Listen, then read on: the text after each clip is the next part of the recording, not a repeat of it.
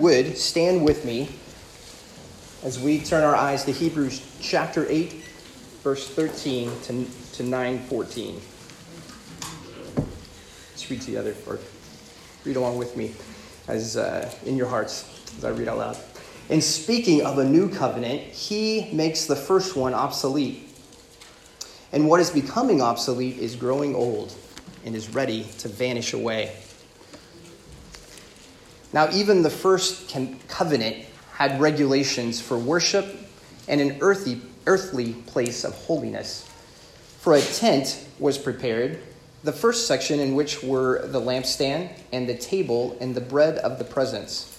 It is called the holy place. Behind the second curtain was a second section called the most holy place, having the golden altar of incense and the ark of the covenant covered on all sides with gold, in which was a golden urn holding the manna and Aaron's staff that budded and the tablets of the covenant. Above it were the cherubim of glory overshadowing the mercy seat. Of these things we cannot now speak in detail. These preparations having thus been made, the priests go regularly into the first section, performing their ritual duties.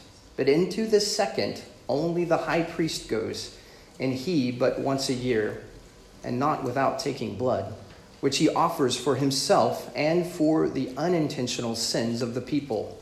By this, the Holy Spirit indicates that the way into the holy places is not yet opened, as long as the first section is still standing, which is symbolic for the present age. According to this arrangement, gifts and sacrifices are offered that cannot perfect the conscience of the worshiper, but deal only with food and drink and various washings, regulations for the body imposed until the time of Reformation.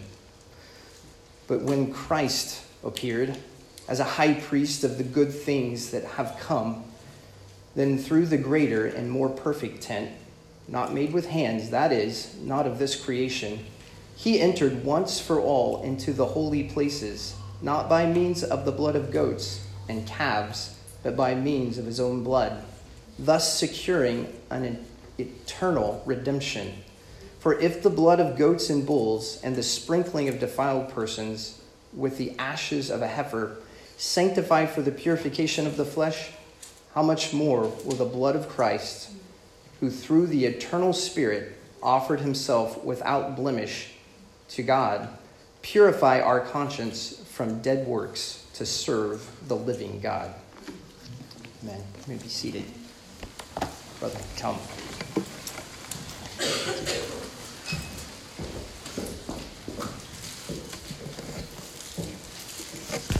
Good morning. People of God in Kansas City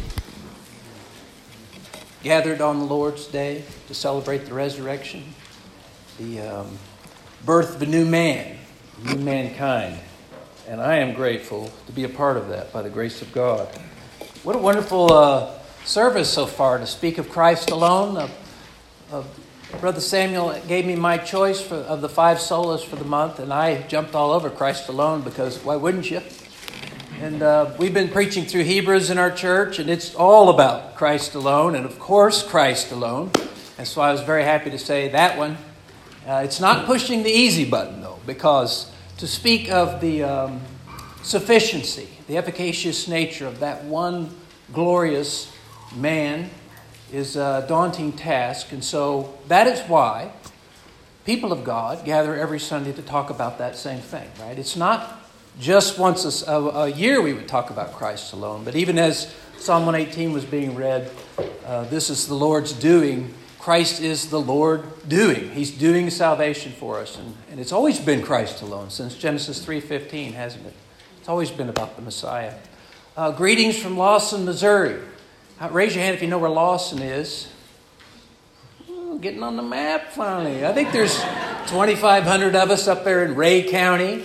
It's about 35 minutes. It's a bedroom community. Most folks who live there commute to Kansas City for jobs. Many Ford workers from Clay Como up there, and it's rough because I don't like Fords, but I actually just bought a Kia, of all things. That doesn't go over very well when the offering is supplied with union money. But when your people love you, they give you grace. Never had much success with the American-made cars. But, they're generous people. I love Lawson Baptist Church. I'm here with a big portion of my family, beautiful wife, some of the children, a brother in Christ. And so, greetings. Lawson is a great church. It was great before I got there. I've been pastoring there 11 years. A church that tends to raise up pastors. And I'm one of those. I'm from that congregation. Brother Jacob Gamber is associate pastor. Some of you may know him from the seminary. He's a product of that church, and he's on staff as a pastor now. And it's a wonderful church. And listen, I'm being serious. No reason to do otherwise. We are honored to be in a partnership with you guys. We're a little bit jealous of the access you have to the front lines of foreign missions right here in the city. And I have confessed to Brother Samuel several times and Carson that we have all kinds of resources in our church. And it's very hard to sleep at night knowing they're not fully deployed. And you guys help us by giving us an opportunity once in a while to encourage you and help with some outreach things. Because Christ is worth it and the nations need to know him. And praise God for you guys. We pray for you. Pray for you every Sunday morning, 8-11, Wednesday nights. We want the ministry to succeed. You understand? We want Christ to be glorified in the city. And you guys are right there. And so I'm very happy to see you. Do not miss the opportunity you have. You know, you don't just come to this church, right? You are the people of God here to preach the gospel to this community. And we're way over there, and you're here. And it's right that we would get to help and be a support. And Brother Samuel's come out, and you've helped us with some things. I'm very jealous of the opportunity that we have to partner together.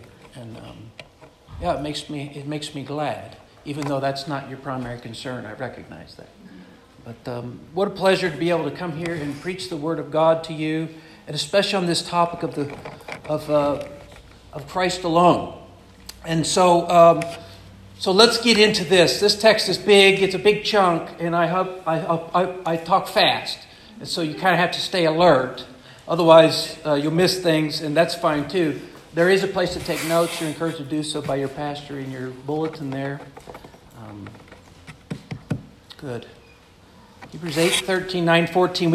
We gave 8:13 there to show transition. The author, by the Spirit, has introduced Jeremiah 31's recollection that Christ alone was always going to be the cause of man's salvation, as the new covenant was heralded all the way back in the old covenant days. And that old covenant's passing away. It's obsolete. Why? Because Christ is here. Christ has come. And so the waiting is over. The joy has arrived. And so that's the transition. And then he starts talking about the tabernacle, doesn't he, in chapter 9. Let me make some introductory comments. As Sola Christus, or Christ alone, was one of just a few foundation footers for the Reformation, it might be worth stepping back to ask, as an outsider might, what difference does it make? Are we just being theological and quibbling over sandbox issues when we talk about Christ alone or the help of man to do things? Or is this just nitpicky stuff to be talking about Scripture alone, Christ alone, faith alone? Are we being overly nitpicky as a kind of a religious sect? Ivory tower types. Needlessly nerding out, so to speak. And the answer to that is no, not quite. In fact, not at all. The issue addressed in Christ alone is one of supreme importance. The issue regards man's very existence before God. That's not a small, quibbly, nerding out issue. The issue of Christ alone regards man's existence before Almighty God. Given that God has created all things and created man in His image to reflect and represent His glorious nature by stewarding His dominion on earth, it is clear that existing before Him is simply an unavoidable reality. No matter how the modern man might try to distract himself from the existence of God and our unavoidable existence before Him, it remains the case that no man can escape His presence with any more success than poor old Jonah had in trying to escape the presence of God. But the terms of a man's existence before God can change. And they can change by Christ and Christ alone. It is clear that all have sinned on the evidence of their own conscience bearing witness against them, on the evidence of the declaration of Scripture outright.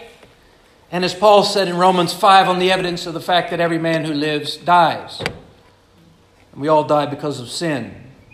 The image-bearing man before God is cast into a kind of mutually hostile existence before God.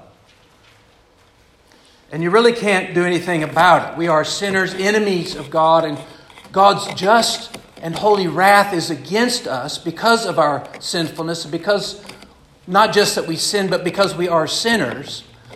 You can't avoid being in His presence, and you don't want to be in His presence. You understand? We're hostile to Him. His wrath is against us. Something has to mediate and satisfy the relationship so that existence before Him cannot be consumed with mutual hostility. A man cannot change this arrangement. You cannot change the arrangement you have before God. You can't avoid having an arrangement with God either. And apart from Christ, that arrangement is dictated by the terms of sin and death because He is holy, He is just. We are saved, as we already sang this morning, from the wrath of God, is satisfied in Christ and Christ alone. As Martin Luther said, I must listen to the gospel. It tells me not what I must do, but what Jesus Christ, the Son of God, has done for me. And amen to that. Do not let that go. We are here to celebrate what Christ Jesus has done and what only Christ Jesus could have done. In Mark chapter 1, verse 14, it records that Jesus came preaching. And He came preaching the gospel of God. Jesus came declaring and preaching the good news. Gospel is good news, and it was good news of God. And notice that no one shows up preaching good news if everything is already good. Jesus arrives on the scene and it's not good, and so what He preaches, and it's of God, is good news. It's relief. It's good news because it arrives when things are bad. Jesus came preaching good news because misery was prevailing, and this, as you might expect, if man's standing before God was marked by hostility, which it was, and apart from Christ, actually still is. But notice also, this is the good news of God. This is God's good news message to share to man in a bad spot. God was here arranging for a new standing for man. It was His good news to bring, and we are right to understand the gospel of God to be wrapped up in what we frequently, and perhaps more frequently, call the gospel of Jesus. Good news from God for a new arrangement is the message of Jesus Christ. Sola Christus. Christ alone means man is saved from the justified wrath of God by God through Jesus Christ and only through Jesus Christ. Christ alone means that your standing before God is no longer marked by rebellion and wrath, but rather now by family love, adoption, acceptance, joy, meaning, purpose, hope, nearness. We can draw near to God. And as you read through Hebrews, you will find that's a repeated phrase of the Spirit. Draw near to Him. Draw near. You can now come near to God because Christ Jesus has come. Central message of Hebrews. Because of Jesus Christ, and only because of Jesus Christ, can a man confidently enjoy nearness to God, and there isn't enjoyment to be had anywhere else. Nearness is a word which entails things like total forgiveness for past hostilities, drinking from the fountain of joy, having actual objective purpose and meaning, knowing substantial love and acceptance. Nearness was not available to anyone. It is now available. And it cost Christ Jesus everything to give it. That new nearness is the point of this passage. And this passage uses history and God's working in the past to highlight the nearness we can now have in Jesus Christ. Let me give you some context. Hebrews 7 taught of how wonderful Jesus is. He is after Melchizedek. He is after the order of a timeless high priest and high king. He is a singular type priest, you understand. Chapter 5 and 6 discussed how good and necessary it is for you to grow in your understanding of these things. Chapter 3 and 4 taught us that continuing by faith in Jesus, even when and especially when life gets hard, is the only way to really live. And why wouldn't you? Chapter 2 makes the most marvelous claim that the glory of Jesus Christ extends to us, and Christ Jesus actually glorifies us. And the news is almost too good to accept, but you must accept it. It is the intention of God. He is, as chapter 1 began, the final, authoritative, and effective work of God who created all things. So life means life with God, drawing near to God, and Jesus is the only way to have it. The arrangement we have for nearness to God in Christ Jesus is necessary and provided. When I use the word arrangement, I'm speaking of a word that helps to understand covenant. In the Old Covenant, there was an arrangement. In the New Covenant, there's an arrangement. Jesus Christ is that arrangement. We read in chapter 8 that in fact it is through Jesus that we are transformed. We're made to be a new man, a better man, a man near to God. And in Christ, we have an eternal priest doing a more excellent work for a better man before the only glorious God of all. And none of this has ever been available to anyone until Christ came. In Christ Jesus, we have a superior arrangement from God for being with God. Without Christ, God is just unapproachable. The fountain of all that is good is unapproachable. Eternal gladness is unavailable. Objective meaning and purpose is beyond us. Insanity reigns, you understand. Apart from Christ, there is no purpose. Despite how we might try to distract ourselves with cell phones and whatnot from the reality of that fact. But now that Christ has come, we can be near to God. The point of our passage is that the tabernacle teaches us that fellowship with God must come from Christ Jesus. The point of the tabernacle is to teach us in this passage that the point of it was to produce within you the evidence you need to believe that Christ Jesus is the arrangement you need for nearness to God. And so I want us to honestly grasp the situation Hebrews 9 is pointing out through 4 points that we can track through. We're going to grasp the situation Hebrews 9 is pointing out. And the first thing to grasp is, from verses 1 to 8, that there is an unavailable fellowship situation.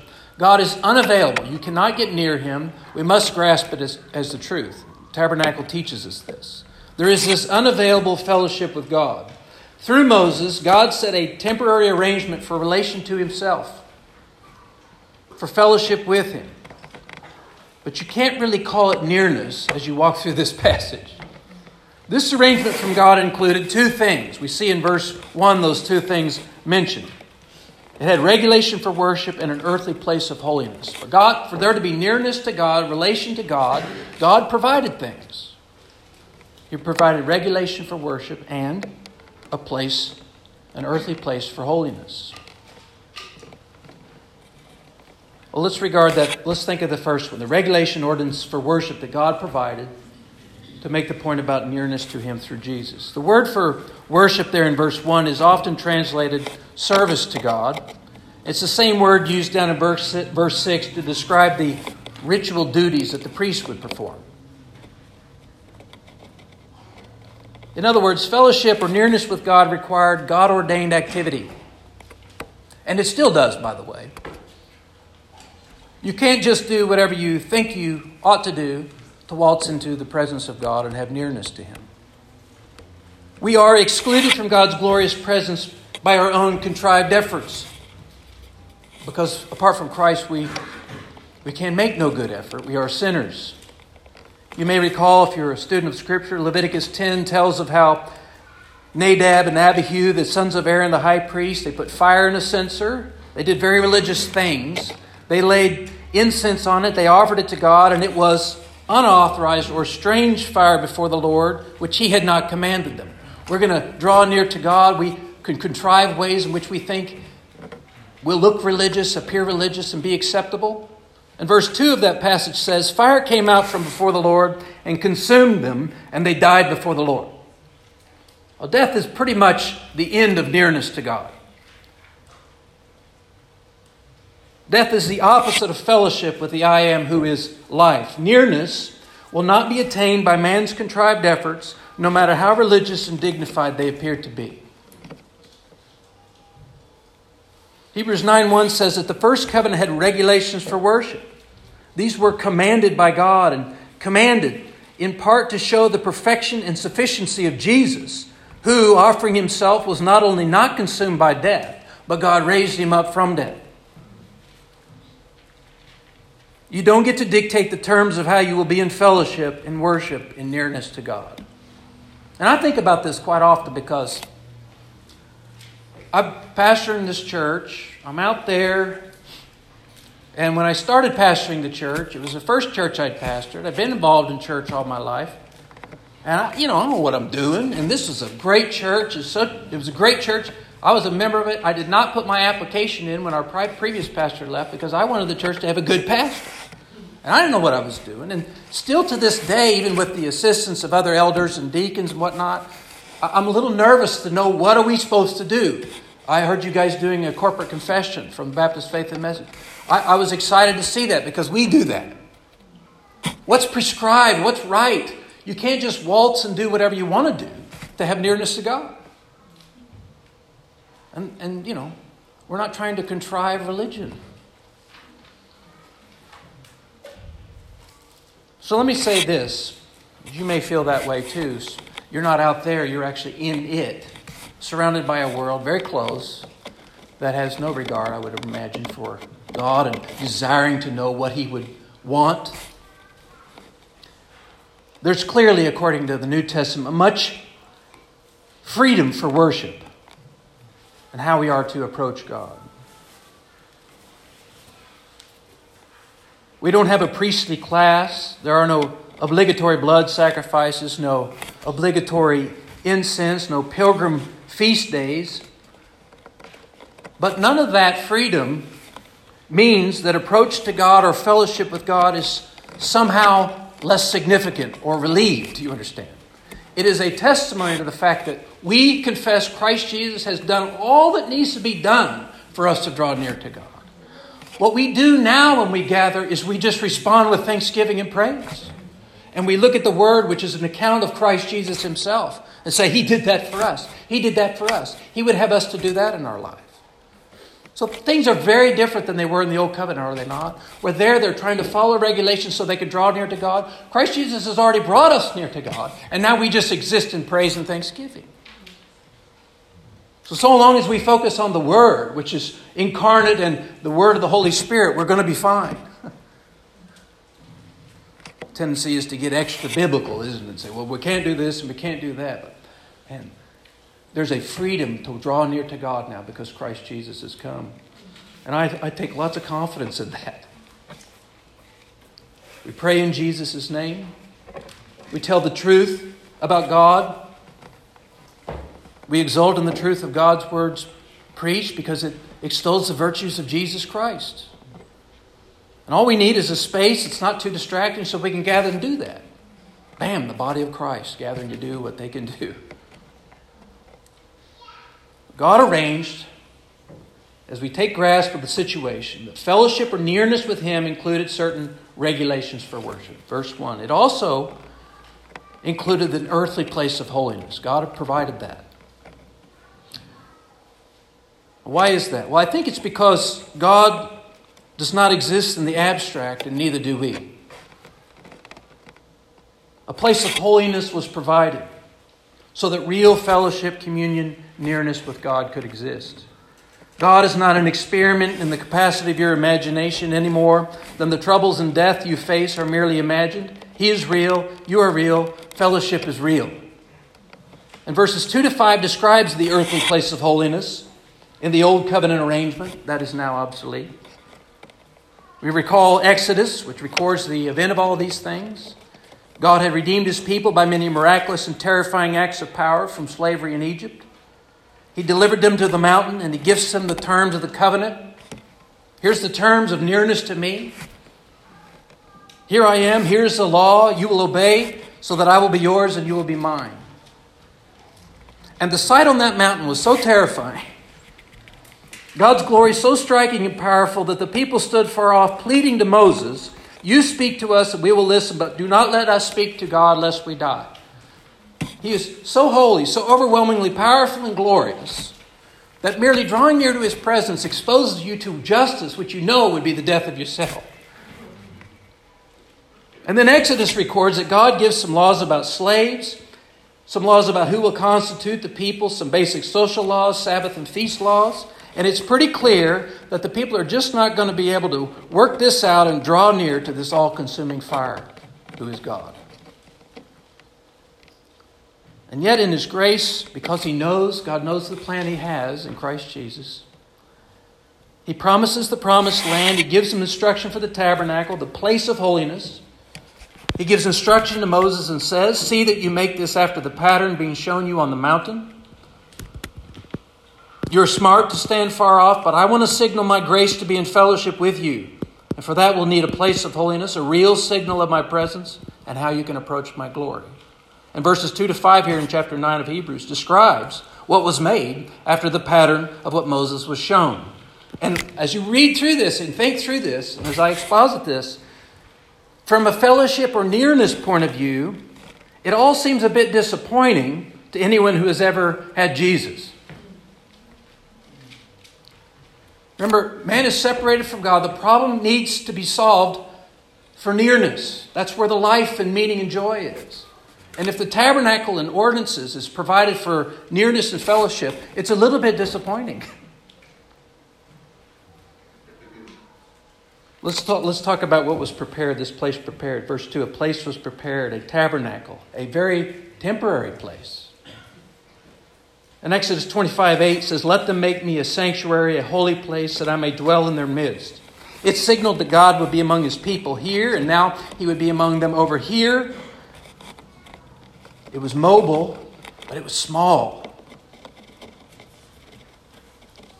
It had sections, according to verses 2 and 3 here. A holy place separated by a curtain to the most holy place. The holy place was 15 feet by 30 feet. The most holy place was 15 feet by 15 feet by 15 feet. That's not very big. You could get a few of those in here.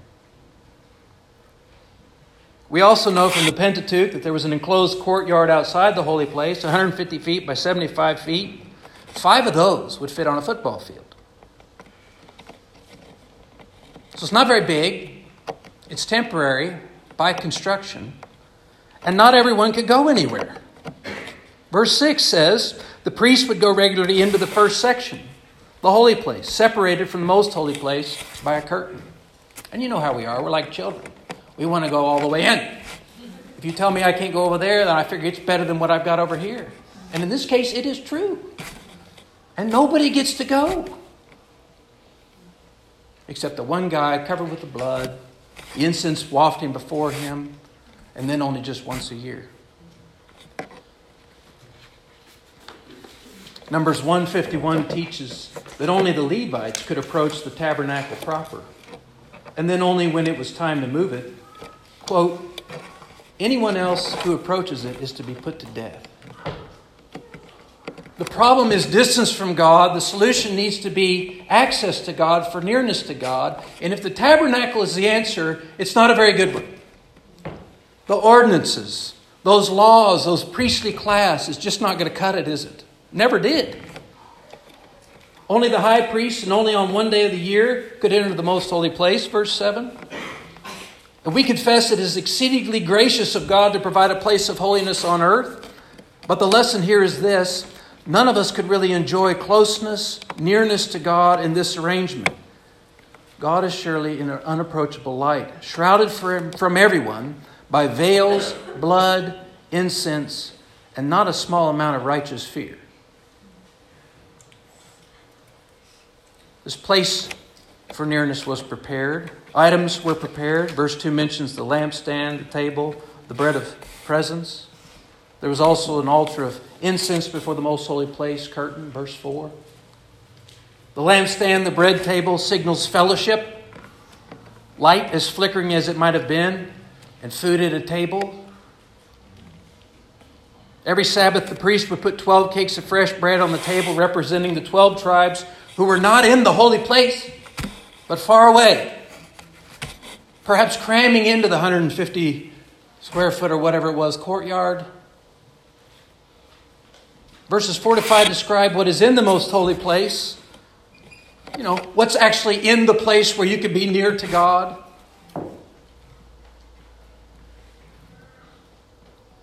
Verse 8, hear the lesson of the tabernacle. And hear it as the testimony of the Holy Spirit. God is real. His Shekinah glory was actually in that holy place. His presence, power, wisdom, and forgiveness are real. But you can't really draw near to His devastating glory. You can't really enjoy the glory of His presence. You can't really have love-soaked table fellowship with Him in this old arrangement. You were on the grounds of the king's palace as he dined inside, and maybe you would see a soft glow from the window. But that doesn't sound like nearness to me.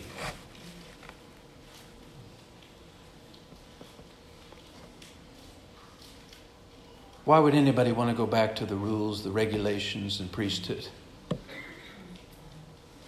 There was unavailable nearness, a real distance. There was also the unclean person. Verses 9 to 10. The unapproachable glory of God is one side of the coin of nearness to God, but it's not the problem side.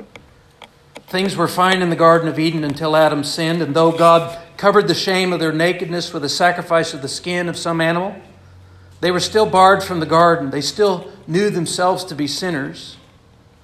And verses 9 to 10 gets us thinking rightly about the problem of fellowship with God, the need for our perfection. According to this arrangement, gifts and sacrifices were offered that cannot perfect the conscience of the worshiper. So even if you were allowed to come into that Shekinah glory presence of God, you wouldn't feel good about being in there. You're in the presence of someone you have mocked. And where's the nearness and fellowship going to be there? In the old covenant arrangement for nearness to God, with all of its religious and God-ordained ritual, Adam's guilt removed was imperfect, incomplete, and so was the guilt one has at the level of conscience for everyone who would bring sacrifices for the priest to offer. It was all a parable to explain the work of Christ on the cross, begging for a new arrangement. Hebrews 9:9 translates symbolic from the Greek parable. The tabernacle arrangement is meant to teach about the real and better arrangement that God has provided in Christ Jesus and Christ alone. And you and I know this. A person is more than their skin, aren't they? A person is more than you see on the outside, and it's always good to remember that. The high priest, covered in the blood of the bull, slain for his own sin, and the goat, slain for the sins of the people, masked in a veil of properly burning incense, would enter the Holy of Holies on the Day of Atonement.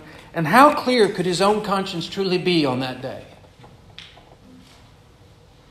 I have never, in 11 years of preaching, felt like I was absolutely qualified to take the lectern and preach the Bible to the people of God.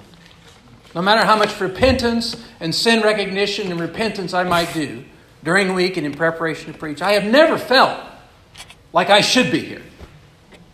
How can any high priest, having drenched himself in the blood of prescribed ordinance, have felt like he was supposed to be in that presence?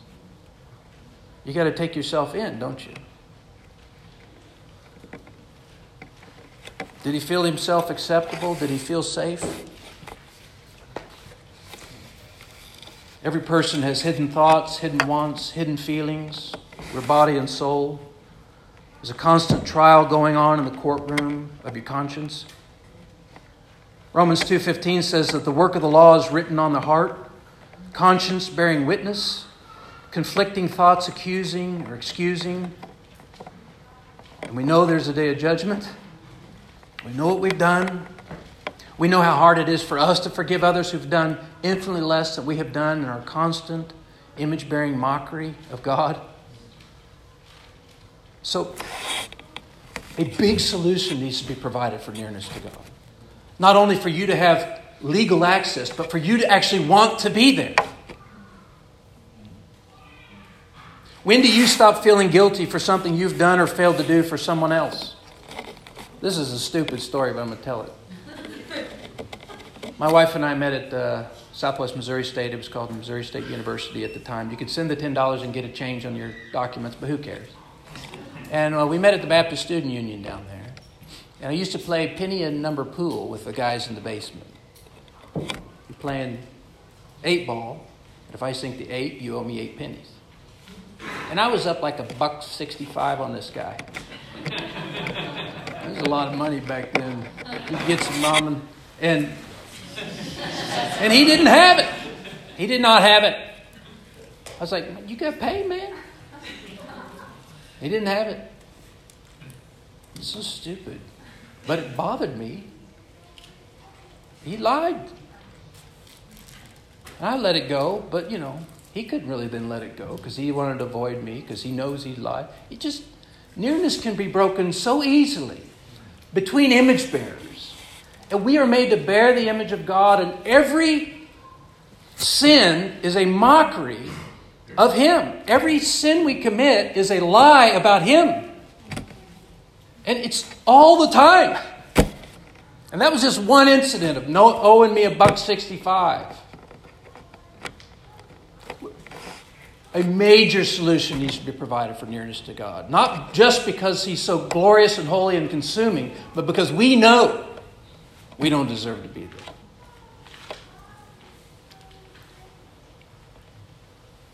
We see here in verse 9 that perfection, completion of the image bearer of God, a complete work of representation of God in us is necessary if we are to worship, to serve Him admirably and joyfully, if we're to be near Him. It's got to happen. So that's the situation. There was unavailable fellowship. There was the unclean man. And we all raise our hand and say, I'm the man. And then verses 11, 12, there was the unrepeatable offering. The unrepeatable offering. Verse 11 begins with one of those glorious conjunctions, so we'll have it in our sermon. Fellowship with the most holy God is just unavailable. Our uncleanliness before God is just an insurmountable problem. But when Christ appeared, everything changed. It's these big buts in Scripture just change everything.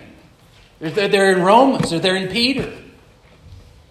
There's this disastrous, unsolvable situation, but then Christ appeared.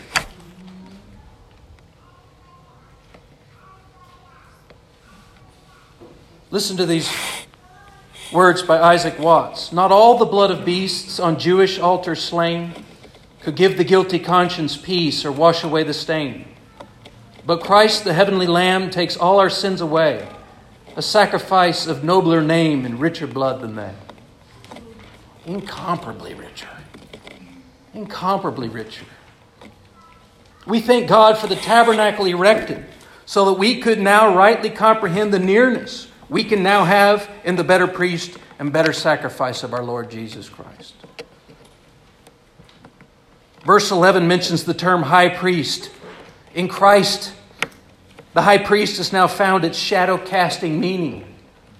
Perhaps the Jews of Judea in Jesus' day wanted nothing more than Rome conquered, but that's something a horde of Visigoths could do. Jesus can remove the Roman in us. Rome is not really man's problem. The culture today is a pain in the neck, but it's not really our problem. Our problem is thinking in a brief moment of insanity that we could do something appreciable to draw near to God. Jesus appeared as a high priest because in His grace God gives us what we need, Himself, fellowship with Him. There was unavailable nearness, unclean person, but then the unrepeatable offering was given. Jesus Christ. We declare Jesus Christ was given for us. And apart from that, there is no nearness to God. This offering of Jesus given is permanently accepted. We see this in verse 11 and 12. When Christ appeared as a high priest of the good things that have come, then through the greater and more perfect tent, not made with hands, that is not of this creation, he entered once for all into the holy places, not by means of the blood of goats and calves, but by means of his own blood. Why is it, Jesse, you think you can go preach the gospel? Because I can read. And because I believe what it says about Christ having accomplished all that's necessary for us to draw near to God.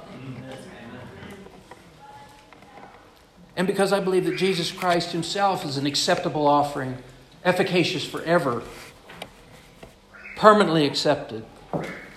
Your eternal fellowship and joy with God is established permanently. I mean, nothing can snatch us from his hands at this point.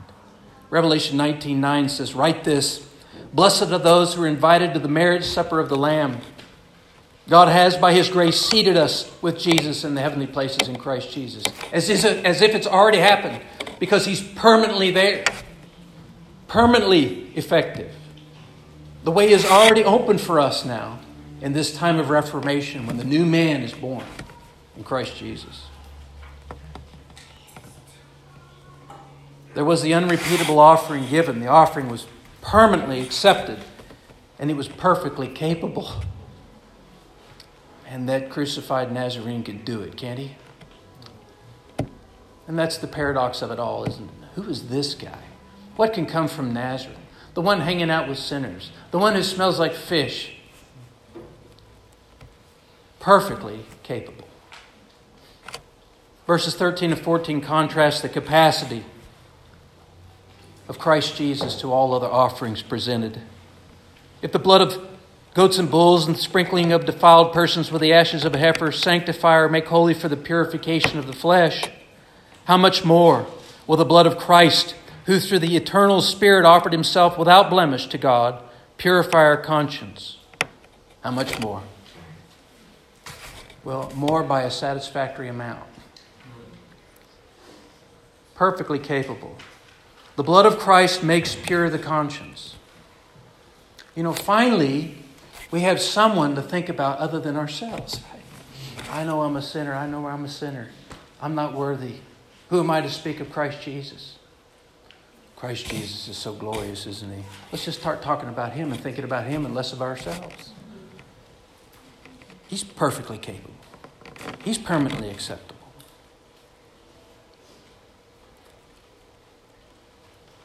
The blood of Christ makes pure the conscience.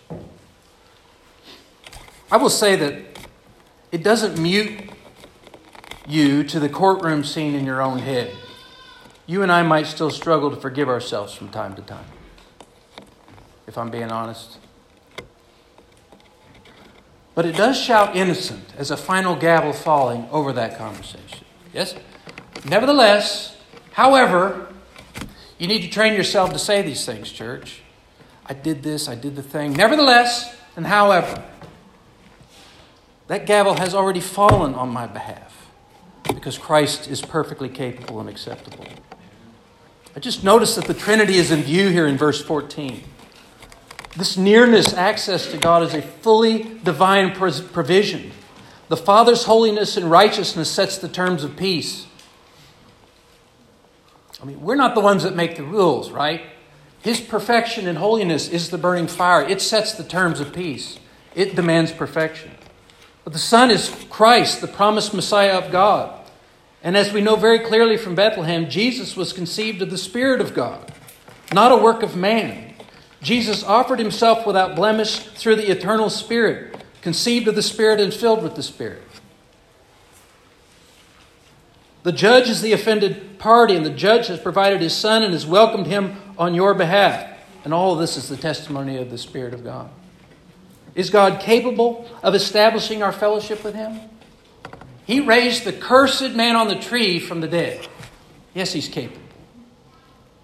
It is no gamble to believe he can raise us to and bring us to himself. So we're clear regarding reality. We know sin excludes from nearness to God. That's been pretty clear for a long time. That's very clear in looking at the tabernacle. But Christ appeared.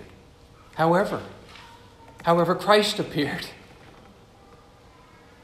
Here was the unrepeatable offering, permanently accepted and perfectly capable. And gives us, finally, an unimaginable opportunity in verse 14. He purifies our conscience from dead works to serve the living God. We were dead men walking, doing dead works, and now we get to serve the living God. Everything changes since Christ has come. Our men's group on Tuesday night has been studying the benefits of sound logic, rational arguments, trying to develop a curriculum to teach our youth so that they can have spines and know the truth and love the truth and see how rational the faith is. And it's been kind of fun to consider all the ways that man thinks wrongly and argues foolishly and logical fallacies, red herrings, straw man, hasty generalizations. And once you start thinking about these things, you kind of see them everywhere. And one of the possible logical fallacies called the either-or fallacy, or presenting a person with a false dilemma or a false dichotomy. And that happens when you're presented with only two extreme options, as if there are only two. Like Patrick Henry shouting, "Give me liberty or give me death." Some bystander might say, could we not also or ride south to Mexico and just avoid the whole thing? There maybe is a third option. No, it's liberty or death.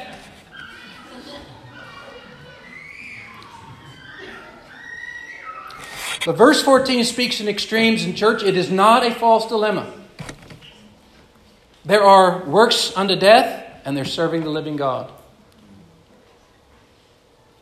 Sprung from Egyptian slavery, God presented no third way for his people. There was not a third group that was offered the opportunity to just wander off in a different direction and serve their own gods. It was live or die. With me or die here.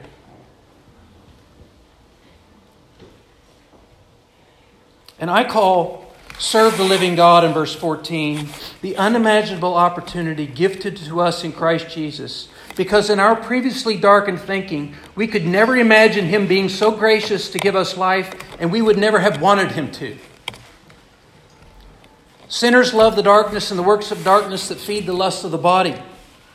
And Jesus calls us to the light, and there is a sure line between the light and the shadow. No man really lives there because it isn't a real space. Jesus said it bluntly in Matthew 12:30. Whoever is not with me is against me, and whoever does not gather with me scatters. That's Christ alone as it gets. There is no leave me alone and I'll leave you alone arrangement from God. And you church people just won't stop talking about the Scriptures and salvation and Jesus Christ, because there is no third way. We're all Jesus freaks or we're all dying. In Christ, we are free to serve with gladness, with purpose, with promise. There is nothing more significant we could be doing than gathering on the Lord's Day to proclaim his glory. That's it, man. That's the purpose. People are just longing for meaning and purpose. And it's right on the street corner, begging for them to come and see Jesus. It is an unimaginably good gift of God that we, sinners as we are, should get to serve the living God. It is a marvelous privilege, for example, to get to be here and break this bread with you. We will serve God gladly. We will enjoy fellowship with him by the Spirit. And then one day, very soon, he will raise us up and we will feast at his table, the feast of total victory and joy forever. And it's all been gifted to us. Isn't it marvelous? It's hard to accept, isn't it? Surely I can contribute something. It's Christ alone, church. It's always been Christ alone. It's hard to get near to God, right? It's hard, like unaided flight and staving off death and getting a camel through the eye of a needle. And you would think, having just been sprung from Egyptian slavery, that congregation could have felt good about approaching God on that mountain, but they were sore afraid, terrified, and rightly so, because they carried their sins with them. Jesus carries our sins to the cross, church. We are removed from our sins. We can come into the presence of God. We can be near him. We can serve him. Serve in his name. get things right about Him. What an unimagined opportunity we have. Would you pray with me? God, help us repent, which is to be sorry and stop doing from any effort we might make to try to supplement the work of your glorious Son and our Lord. Help us to preach, believe, and serve the fact of Christ alone as a people who know there could be no possibility of salvation for anyone by any other name given among men. I pray that if there's some here who hold Jesus in the corner of their mind like a glimpsing figment of their imagination, that you would, Spirit, incline them to see Jesus as central to it all. He's the point of all the Scriptures. He's the point of the offerings, the tabernacle, the Exodus, the provision of bread in the wilderness, the baptism, the inheritance. Help us to repent of thinking less of Jesus our Lord than is true of Jesus our Lord. We confess here afresh that we come with less than the little drummer boy had to bring. We come as sinners, needing all the help, and we thank you for your grace in Jesus Christ to give it. May God be glorified in Jesus Christ alone. In Jesus' name we pray. Amen. Jordan.